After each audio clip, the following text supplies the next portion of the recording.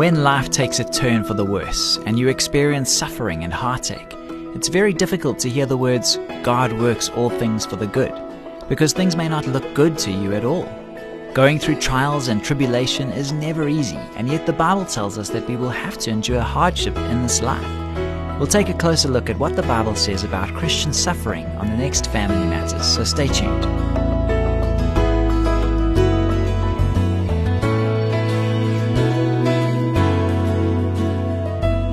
Hi, I'm Graham Schnell for Family Matters, where we offer practical advice from Focus on the Family. We received a really good question from a listener who wrote, how can pain and suffering be good?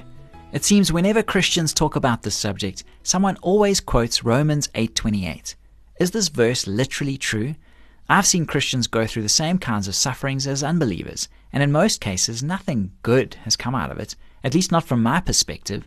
Can you help me understand this? Everything depends on your definition of good. If you understand the word good to mean pleasant, comfortable, enjoyable, or fun, then you're going to have serious problems with Romans 8:28. In fact, you'll probably end up deciding that this passage of Scripture makes no sense and bears no relation to the realities of our everyday lives. But the text never suggests that all things are good in and of themselves. It simply says that God works all things together toward a good end. In other words, even bad things have a place in God's long-range plan. Paul's point is not that the pain doesn't hurt. It's that the Lord, in the mystery of His sovereign grace, somehow interweaves both dark and light threads so as to produce a beautiful tapestry. This is very different from asserting that there is no such thing as evil or that bad things never happen to God's people. If Romans 8:28 means anything at all, it means that the good often comes to us in forms we can't recognize. It slips up beside us under a disguise. But how does it work? How does God's grace turn the dust and ashes of cancer and car accidents and miscarriages into honey and gold? In some cases, the process is plain and simple enough. Paul spells it out in Romans 5:3 and 4. We also glory in tribulations, knowing that our tribulation produces perseverance, and perseverance character, and character hope. James agrees.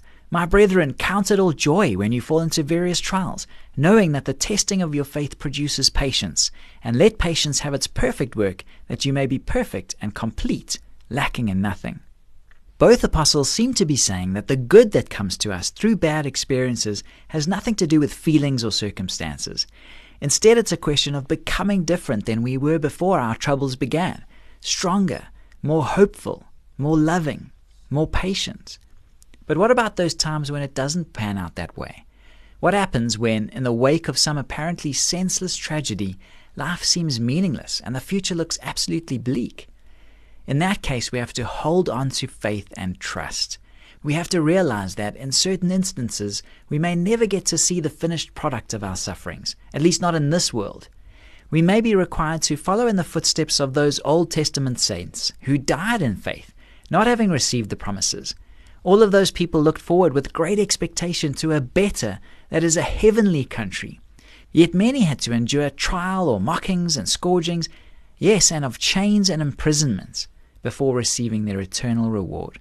Have a look at Hebrews 11:13-40. For the time being then, we may simply have to hold fast to the hope that our light affliction, which is but for a moment, is working for us a far more exceeding and eternal weight of glory, while we do not look at the things which are seen, but at the things which are not seen.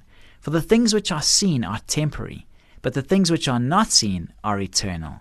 That's 2 Corinthians 4:17 and 18. We'd like to invite you to take a look at our website at safamily.co.za, where you'll find hundreds of articles and resources that may be able to help you with further questions you have. This program was produced by Focus on the Family.